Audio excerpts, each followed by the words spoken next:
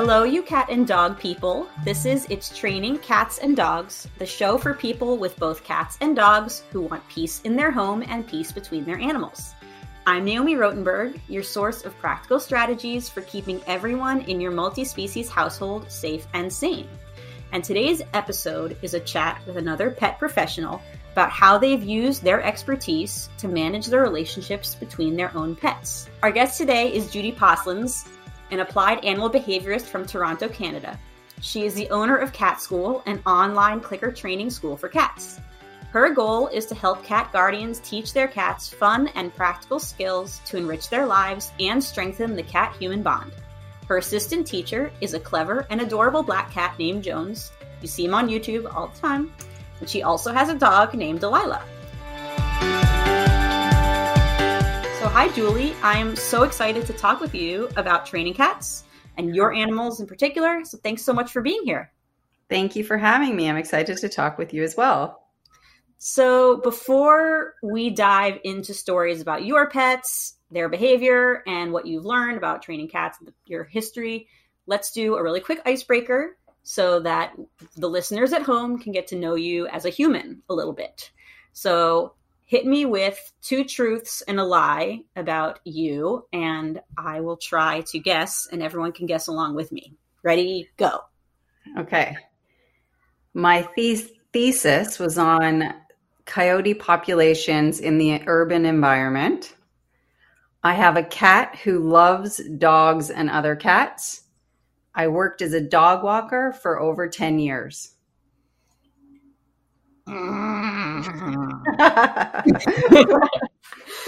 I worked hard on these. Yeah, those are all plausible. I'm gonna go with that Jones does not like other cats. Wrong. Dang, I'm horrible. Okay, which one is the lie? The coyote one. I didn't study coyotes. I studied dogs for my thesis. So where did you do your thesis and what was it actually on? So I did my thesis in St. John's, Newfoundland, which is in Canada. And it was on the interactions of unfamiliar dogs. So I studied I have a lot of, like you, a lot of interest in the interactions of animals. So yeah, dogs. I did basically I looked at their interactions over time to see how they changed with familiarity. Mm-hmm. So. If you want to, I will link to this thesis. I like reading them. I also did. Yeah. I also did a dog related thesis, so it's always fun for me to kind of see what everyone else is. Yeah, for sure. That sounds great. I look forward to reading it. So let's switch gears a little bit, since I erroneously thought that Jones was not dog or cat social.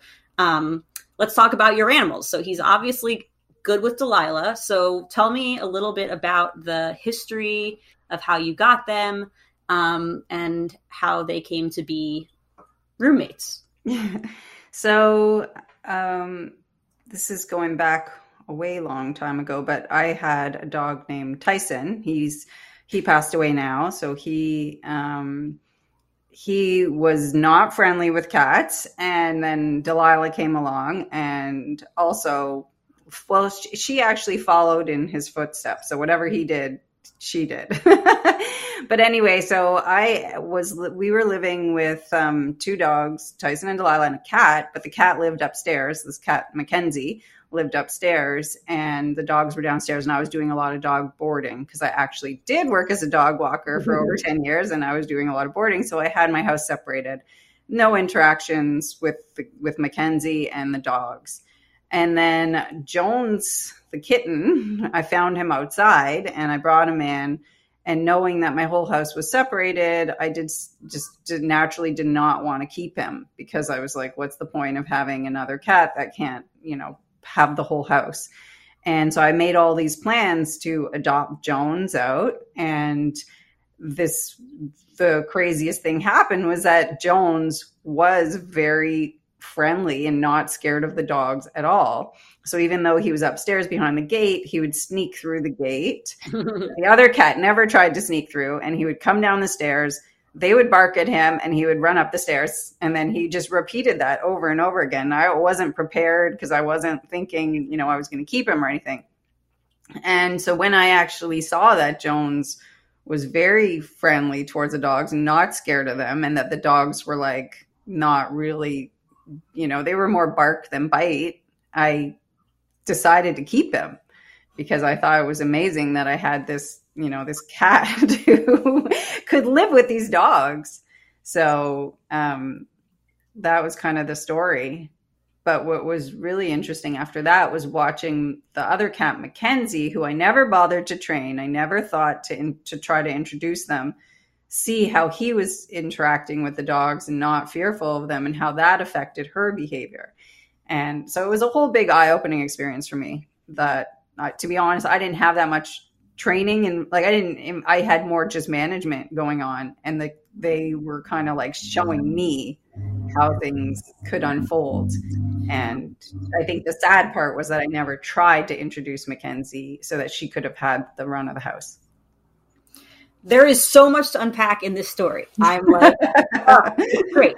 So we have this idea that like it's accepted lore in the house that the cats and the dog, because of the interactions that you have seen, are just not going to get along. So you manage, which is totally fine. I'm sure Mackenzie had a wonderful life and slept with you or whatever ended up happening. And so what it became clear that it was the cat's behavior that was the important part of what's dictating how the dogs were reacting. So how did Mackenzie act before Jones around the dogs? So we really just didn't have any interaction. Like Mackenzie wouldn't come downstairs. She was fed upstairs, and we didn't want the dogs upstairs. We had a very narrow staircase, so it just wasn't even really an option. And I was doing the boarding. So like taken together all those things, it was like, there's just keep these animals separated. She just didn't even want to make herself known. I mean, the truth is, now that I'm realizing it, and I know the more you do with them and the more you try, the more responsive they will be. So I do have guilty feelings about it. It's not like I think, oh, Mackenzie had a great life. I kind of think, why didn't I bother? You know, why didn't I think it was possible? I was a trainer. You know, I just never thought it was something that I was going to work. It never crossed my mind. That's just really the bottom line. It never crossed my mind to try to see if I could get the dogs to tolerate Mackenzie and Mackenzie to not be fearful of them. Like I never tried. So if you were to do it now with hindsight, do you have any ideas of what you might have done differently? Well, definitely Mackenzie was super responsive to training and clicker training and treats. And as soon as I started working with Jones, suddenly she came alive and she wanted to do whatever he did. So knowing that she was really treat motivated, like the interesting thing about our house is it was set up so perfectly. Like Mackenzie could come down the stairs and could have ended up on the counter and still been really high and away from the dogs. So that was part of it. I was just really lucky to have this great setup, and that's how Jones was able to stay safe. So knowing, you know, I had this great setup and that Mackenzie was really treat motivated, for sure I could have like done stuff where she would have come downstairs, been on the counter, and I could have used the clicker to like encourage her to notice the dogs, and then had the dogs kind of noticing her and use the clicker to reward them for noticing and not barking. So yes, definitely lots I could have like done to encourage the interaction. Yeah. And obviously you had management that worked. So it would have been just you would have just had to like come up with specific times that you would allow her to come down, work animals, and then the dogs go back up. Yeah. A lot of people run into this where they're like, I don't have a house that's set up so that my animals can be actually separated for an extended period of time, and they come together too often to prevent any kind of blow ups or anything like that. Yeah. I believe my house was a big factor in the success with Jones as well. Like, I didn't think about it at the time, but knowing now, I think that it was a huge, for my lack of training, made up for the fact that the house was set up so well. The dogs were scared to go on the stairs even, and you could go down the stairs and end up on the counter. So there was like that, super highway for the cat to kind of be able to see what's going on and not get too nervous. Yeah. Yeah, it's like a built-in DMZ almost, because the dog just wouldn't go. Yeah. Well, do you still live in this house? No. Darn, this magical house that we could have. This great house I do not live in anymore. So now that, Jones came along and he showed everyone that, he can show up and nothing bad is going to happen. What do you think was going on in the dogs' minds? Oh, the dogs, they're just Tyson was an extremely challenging dog. That was really what was going on. And he just, he hated everyone and everything, basically.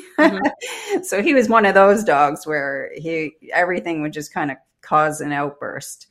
And so there wasn't anything specific about cats. It was just his personality in general, He had a lot of triggers and he was very responsive to those triggers, and cats were one of them.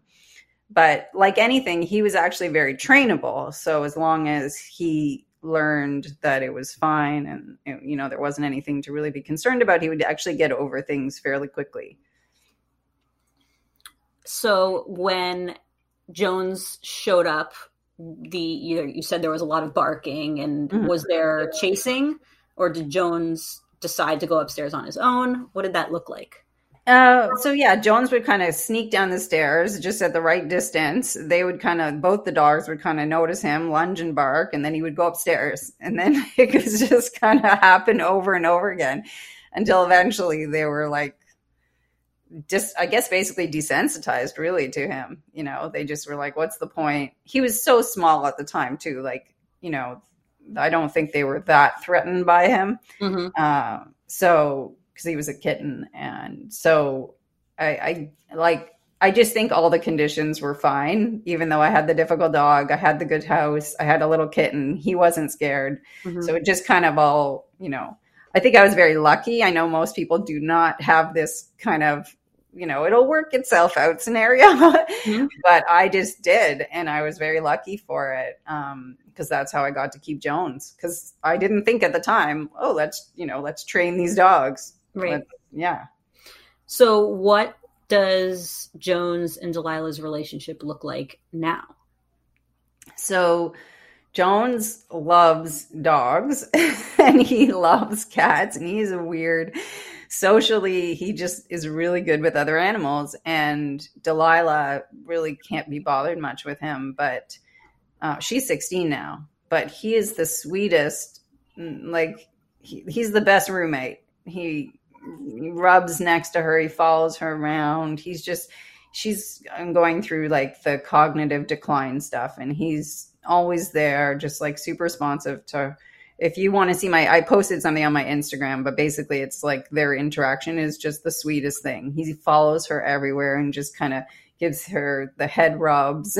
He's just a really big, and it had nothing to do, I did not teach him this. This is just his personality. He really likes other animals. He has this weird, I don't know, maybe some other cats do this, but he really watches her face and her body language. And if she kind of gives him any sort of, hard stare, he's really responsive to it. Like he really looks and watches her face, what signal she's giving him. And he did it with the other dog too. So that's interesting.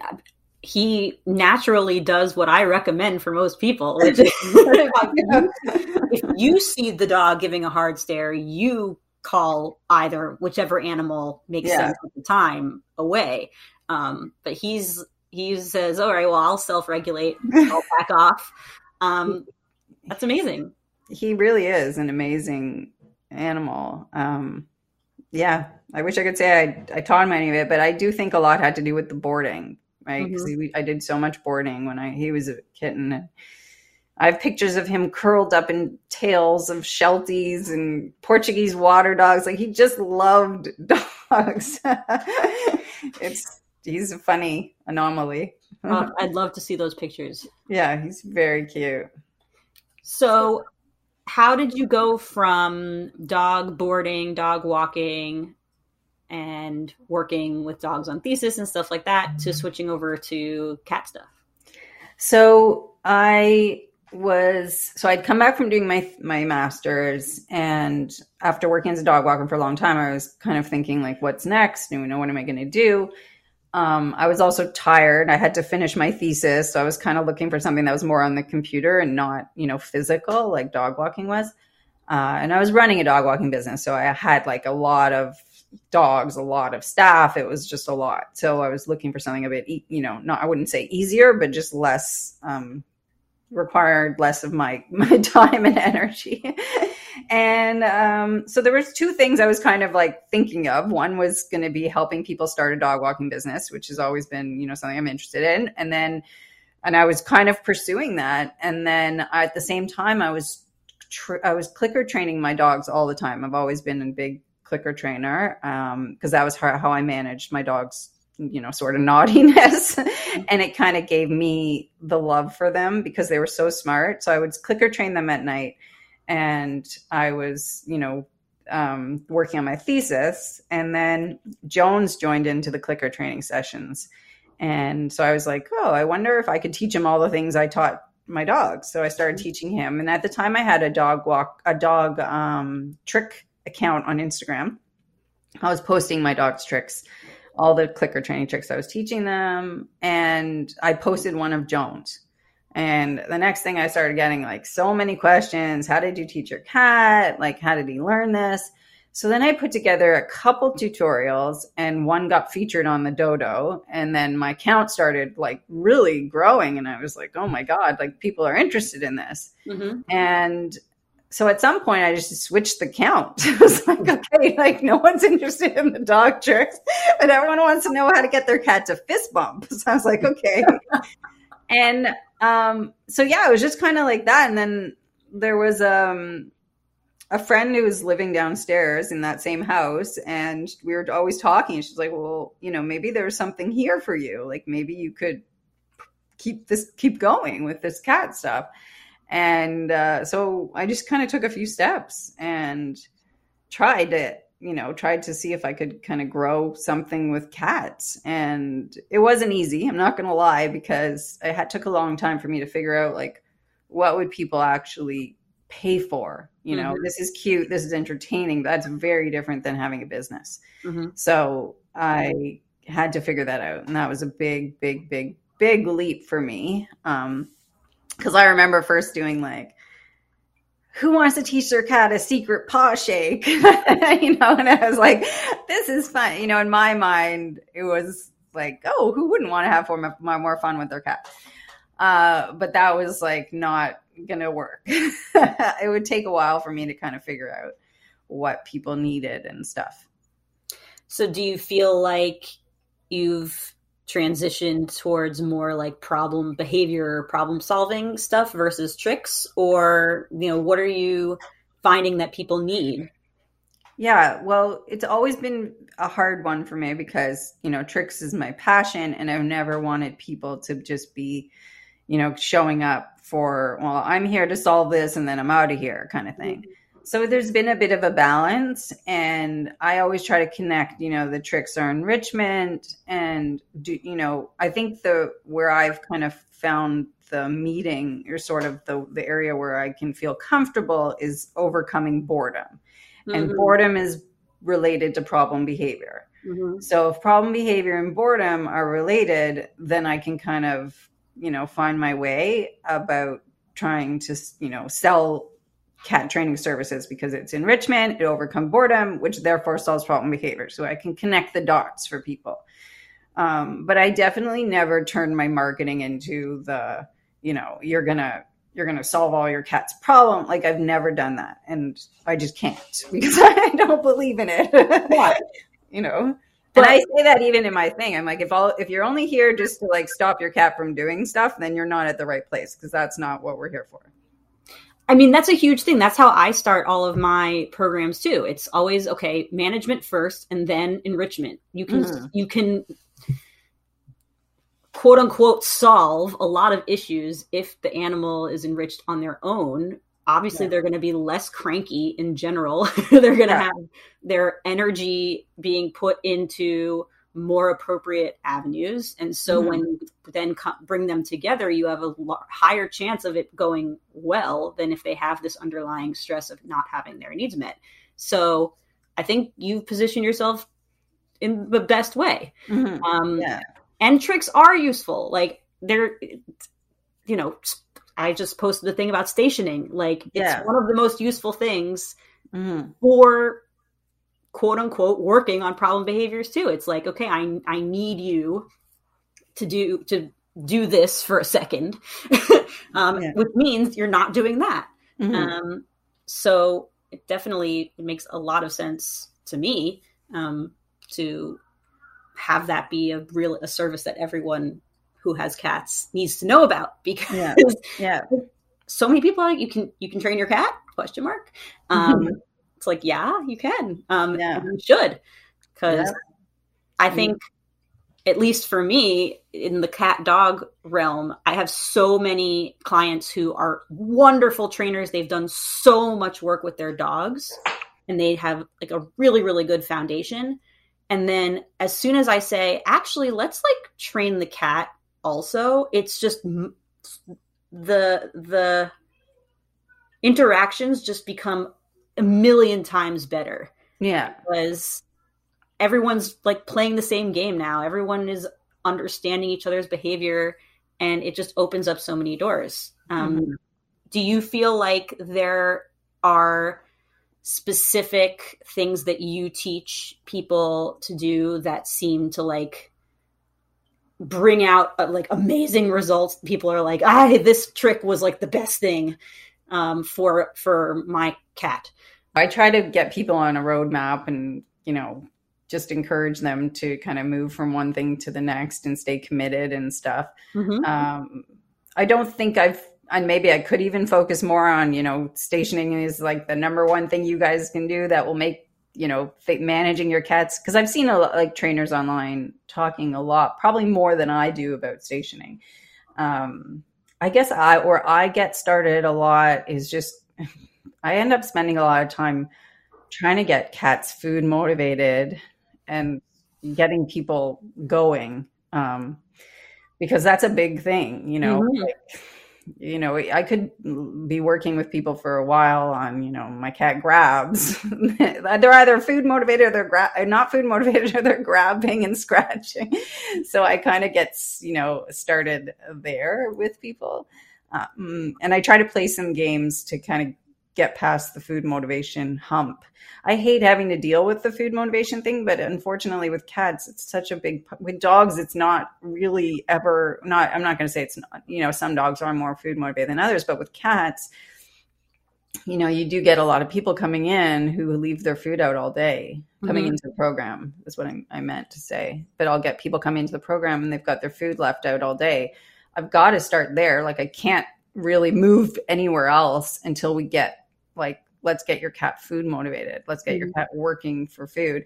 And sometimes people are coming in expecting me just to be like, oh, here's the one treat that every cat will work for. And it's like, no, we're not starting with the one treat that you can. That's not how training works. Right.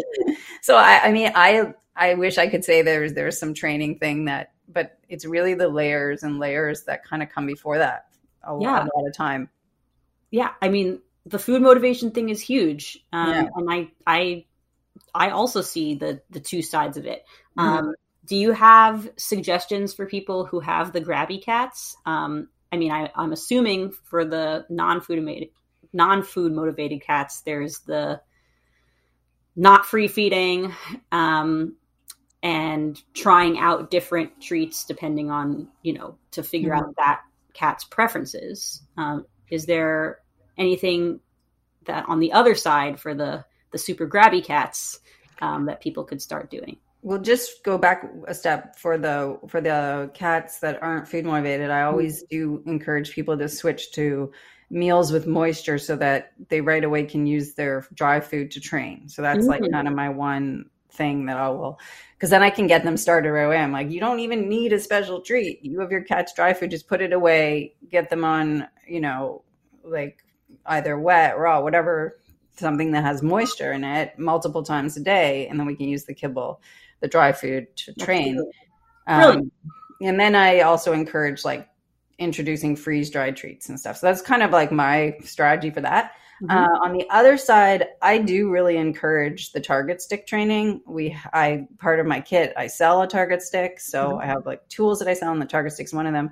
And I'm always trying to encourage people to use it, because then it keeps your hands out of the mix and it teaches your cat the rules of the game. And like, the more I dive into target stick training and I look at, people who are target stick training animals at zoos, it like further reinforces what I'm doing when I say like, let's use the target stick here, and we're going to teach a lot of skills, and then we can always retract it and get your hands closer once your cat kind of learns the rules. So I'm big on that, and, always learning, like, are people having success at the target stick? And if they're not, so I do I end up spending a lot of time there too, because people do struggle with that as well.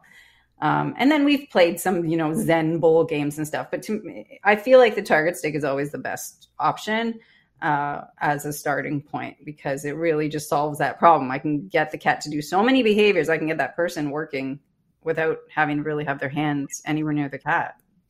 So because the cat is far away from you, once you've clicked and you bring the food out from, let's say, the pouch or whatever is near you, you can then toss the food away so they're not as grabby towards you. Yeah. Or something just like you use the target stick, get your cat up on the chair, click, place the treat even on the chair right behind them or whatever. They're probably not going to be that fast. I use the chair a lot, so that kind of thing. And then same thing off the chair, use the target stick to get them off the chair, click, toss a treat right away. They're not going to be able to, get to your fingers or anything and stuff. Yeah. I also run into, once the cat takes treats reliably, then the question is like, how do you deliver the treat in the most efficient way? Because there are some cats like that cannot follow a tossed treat, or they can't find a treat that's right in front of their face because their visual systems just aren't tuned into like stationary stuff near their face. So like, do you have suggestions for people that are trying to figure out reinforcement strategies that work well for their cat outside of the food itself? Yeah, I mean, I do have a little, like a PDF to help people to get the cat to take their treat from their hand. So I kind of have a strategy for that. I haven't really gotten that many people saying that their cat can't find the treat. We do a lot of the one game that I always start with is I put a treat in a cup and I see if the cat will find the treat. And then I use the cup as a way to teach them to fist bump. So I get the cat to use their paw, and then we use the clicker, and then we start raising the cup. So that's kind of one of the things I do a lot. And that gets them working with, sniffing out the treat too. And I have a whole like little game that they can continue by adding a second cup and seeing if the cat can find the treat in, where's the treat? So like we do a lot of these foundation things to kind of get the cat working and seeing if they can, improve at finding treat. Like from being a dog walker too, I always saw that dogs learned to find treats if I practiced enough with them. So I know it's a skill that learning how to use their nose and tracking treats is something they can learn. Where we get tripped up sometimes is like, you're using crumbly treats and then suddenly there's like freeze-dried chicken on the floor and the cat's distracted. So that can become a thing for people. There's always something, right? That's like a roadmap. You get stuck here. Okay. The cat is now finding the treats, but there's crumbs everywhere. Okay. Where are we going from here? Okay. The next rep is in 10 minutes after they've hoovered the whole thing. There's always something, but the goal is just to keep people trying, right? It's a Mhm. new thing and it's not that well known. And I think everyone's going to come to it with the idea like, can my cat do this? So I do spend so much time on like, is your cat trainable? Will they follow food with a spoon? Is your cat trainable? Will they find a treat in a cup? Is your cat trainable? I do a lot of like that kind of thing with people. It's kind of like reinforcing them, like rebuying in to the concept. Oh yeah, my cat is trainable. Like they followed the food on a spoon. Okay, we're good. That's brilliant. Oh, you're so good at this. I've been doing it a while now, so I've definitely, where I started and where I am is you do realize what you got to kind of offer people to help keep them, feeling like think they're making progress as well, because it is harder. Like it's not as easy as training. I'd like to say it's as easy as training a dog, but I don't know if I can really say that. I think it's not that much harder, but you don't know what other people are experiencing. Yeah. I mean, in my case, also, I think I run into the issue of the fact that like there is at least 2 animals that need to be trained. And so like having that amount of work for people like off the bat is important to keep people motivated, and finding those little milestones along the way to say like, look, this is working. So I'm so happy to hear these like different techniques of really thinking about how to keep the humans invested, because it's very easy to just say, all right, well, the management's working. All right, that's good enough. And for a lot of people, that's good enough. They've figured out what works between their animals. And I'm happy to say, great, stay there. But then the people who do express saying like, I do want my animals to get along rather than just exist together. It does require effort on everyone's part. Yeah. And it can get frustrating if it's not a linear journey. Yeah, absolutely. I get the roadblock analogy a lot. Yeah. It's training to, we have a lot of, training 2 cats. How do we train 2 cats? That's like a lot of people reach out to me about that. So it's obviously when you do add in that second animal, it's challenging how to manage it. It's hard enough training 1, but when you've got 2 and you don't have strategies, really good strategies in place and time, start putting all those variables together, it's hard. Yeah. Do you have kind of a go-to suggestion for people who do have 2 cats and either one of them is like trying to hound in on the other training session, or maybe those cats don't really get along outside of training? What do you tell people? So my goal is on chairs, like in class, like in a classroom, like kids in a class. That is the goal, but that's not always the starting point. So because every cat will need to learn how to sit and stay in a chair first, and kind of like, again, learn the rules of the classroom. And then, so if you kind of dial it back, then you're going to have those situations where, they try to train one cat to go on a chair, but the other cat's scratching at the door. So you're going back. So the easiest stuff I always start with is just food puzzles with each cat. I'm really big into, and I never used to be this way, but if I can solve a problem by telling someone to buy something, I will. I never used to be this way, but now I'm like, okay, buy snuffle mats, buy playpens, let's go. Here we're going at it. And so I do tell them snuffle mats. And then I say, like, this is kind of my newer strategy, is like snuffle mats on each side, and you're sitting at the doorway in between them. And you've got one cat moving away from you one way and you're moving away the other way. And because cats are actually more bonded. Like if you've got, they can be really bonded. And if they're siblings, they live together, sisters, they're not used to ever being apart. So it's really, really, really hard to start saying, okay, I think it's so important though. I think it's so beneficial for every cat to have a strong relationship with their human outside of their sibling. I think it's a good thing. But it is a hard thing. So that's why I have this new thing with the door and the snuffle mats, and like, just see if you can get them to get treats going in the opposite direction. Let's just start with something as simple as that. Can they eat a treat while the other cat is eating a treat, or are they watching the other cat the whole time? Like, we have to keep going back and back until we just get that beginner, yes, my cat will eat a treat while the other cat is eating a treat, at what distance can we do that? Can we add distance? I'd love it to be, just as simple as let's get them each up on their chair, but that's just not going to happen for a while. We wouldn't have jobs if it was that easy. Yeah. So, but I love snuffle mats. I love playpens. Like, I love all these tools now. Like, I think the snuffle mat for cats is one of the greatest things. And I have no trouble telling people to buy it. I used to, be a little cautious, saying, I even have people come into my program. They're like, I wish I would have known all these things you were going to make me buy. I'm like, well, so now I have to add like a little list, or a long list, I should say, but I will recommend things. Food puzzles. I'm big on recommending food puzzles. Mm-hmm. If food puzzles can solve a problem, if licky mats can solve a problem, if snuffle mats, you will be buying those things, Yeah. Well, if people want a quicker fix and you can buy a quicker fix, then I'm all for it too. You got to start somewhere with a quick win. Yes. So that people are invested. Exactly.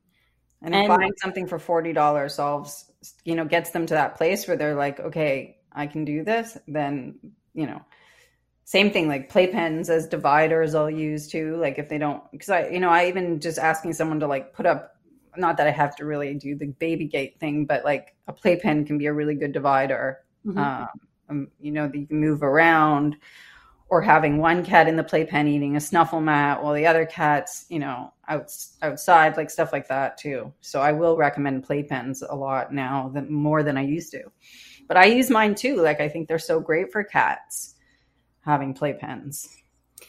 Yeah, I can hear all of the people saying, my cat would jump that in a second. Well, they have the tops. They have tops. You're talking about the ones that are like foldable, like little mini tents, basically. Yes. All right. Yeah. Well, I'll put a link in the show notes for this magical playpen that you're talking about. I can picture it, but I know other people are like... Yeah. Well, people in the cat world do use them a lot, because they'll use them for fostering. They'll use them for managing multiple cats. Like, they're a great tool. And I see more and more I'm recommending them too.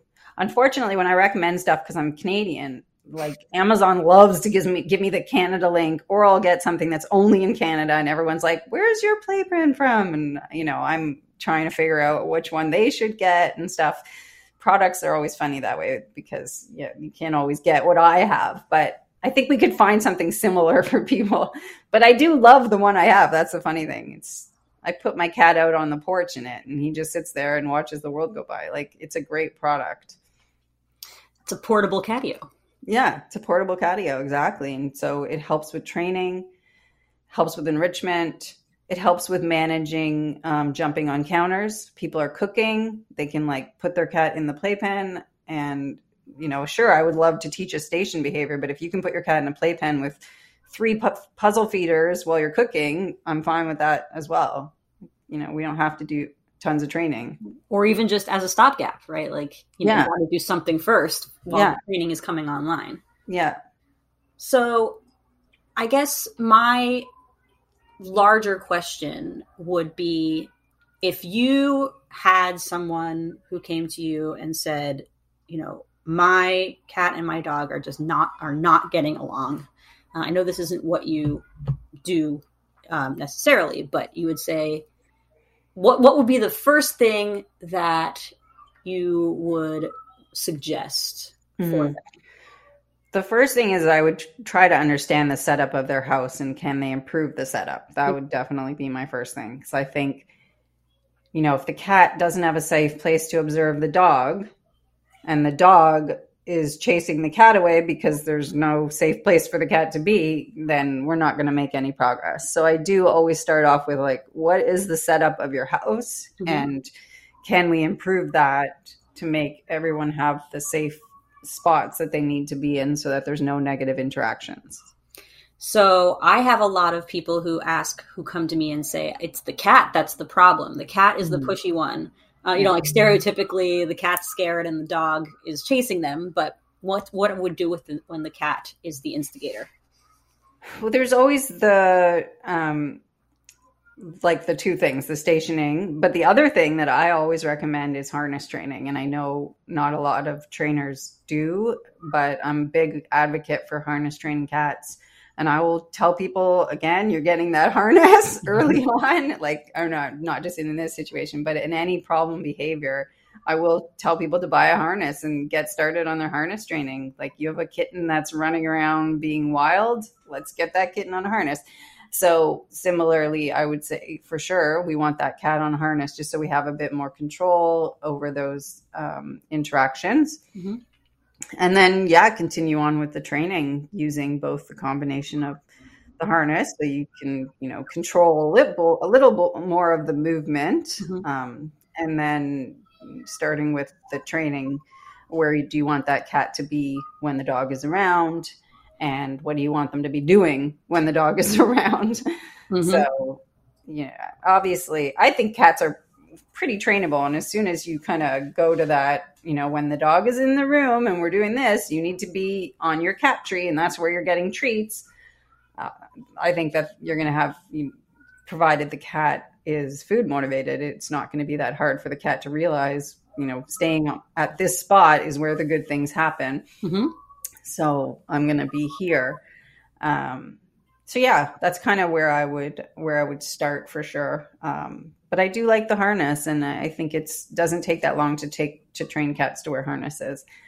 And I think that, I hope in the future, it becomes one of those things where, like, when someone gets a kitten, they harness train them right away. That would be great. I had the stereotypical, before I knew anything about anything, my cat was my first kid, and I was mm-hmm. like, "Ooh, cute harness!" And I just put it on him, and he was like, "Oh God, yeah, move!" And then I totally gave it up because I had no idea what I was doing.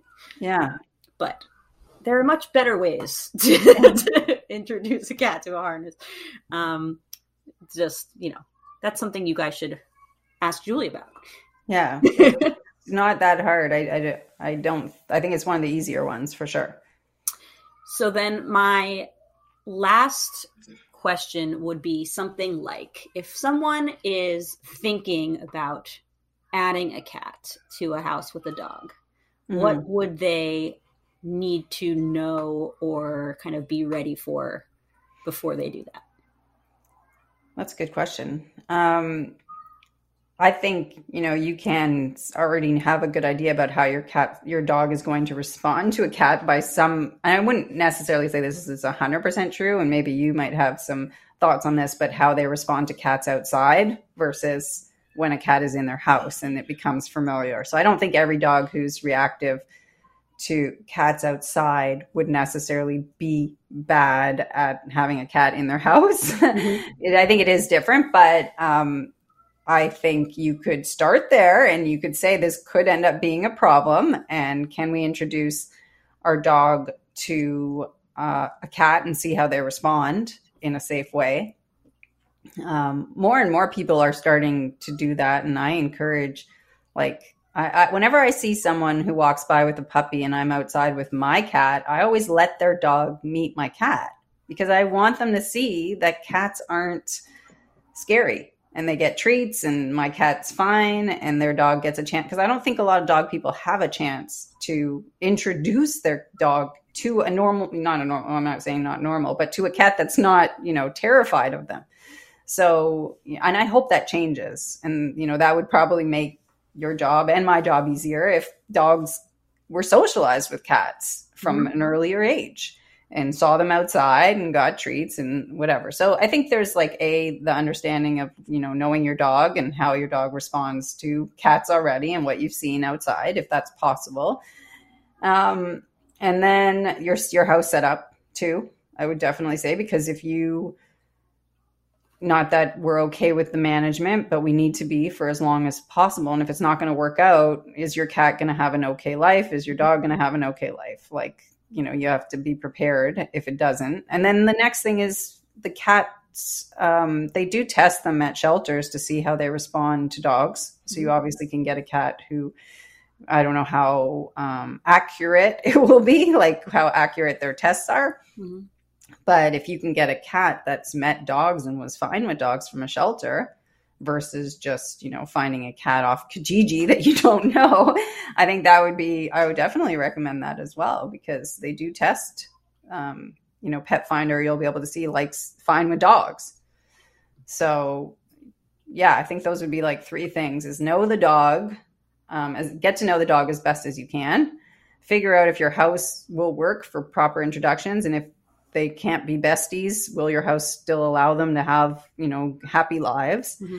and happy and rich lives? And then find a cat who has a personality that already suggests that they would be open to having a relationship with a dog. I think that is a really good roadmap.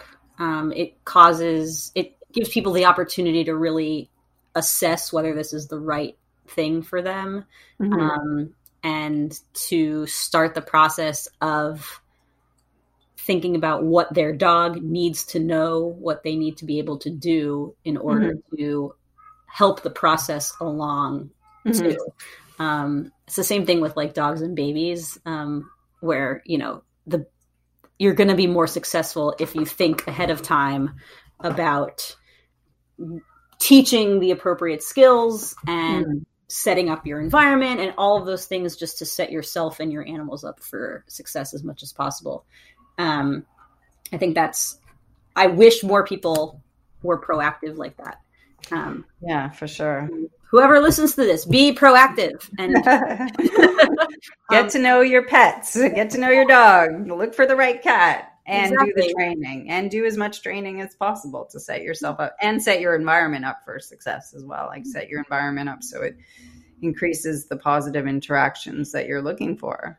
Because with cats, first impressions are so important with all animals. Mm-hmm. Like, they really are. And if they have bad first impressions, it's really hard to overcome that. I learned that studying the dog interactions, and as a dog walker, it's like, if they have a bad interaction right from the start, it's going to be hard to change their mind they have really good memories, and they will remember the incidents that they had and probably be fearful of each other for a long time after that. So you have to be proactive and prevent those first interactions. If a cat gets chased by a dog, it's going to be really hard to overcome that again, knowing that could happen again. And it gets so messy. It's unnecessarily messy. Definitely. Yeah. Prevention is much better than, I don't know, 1 ounce of prevention. Sure. Insert idiom here.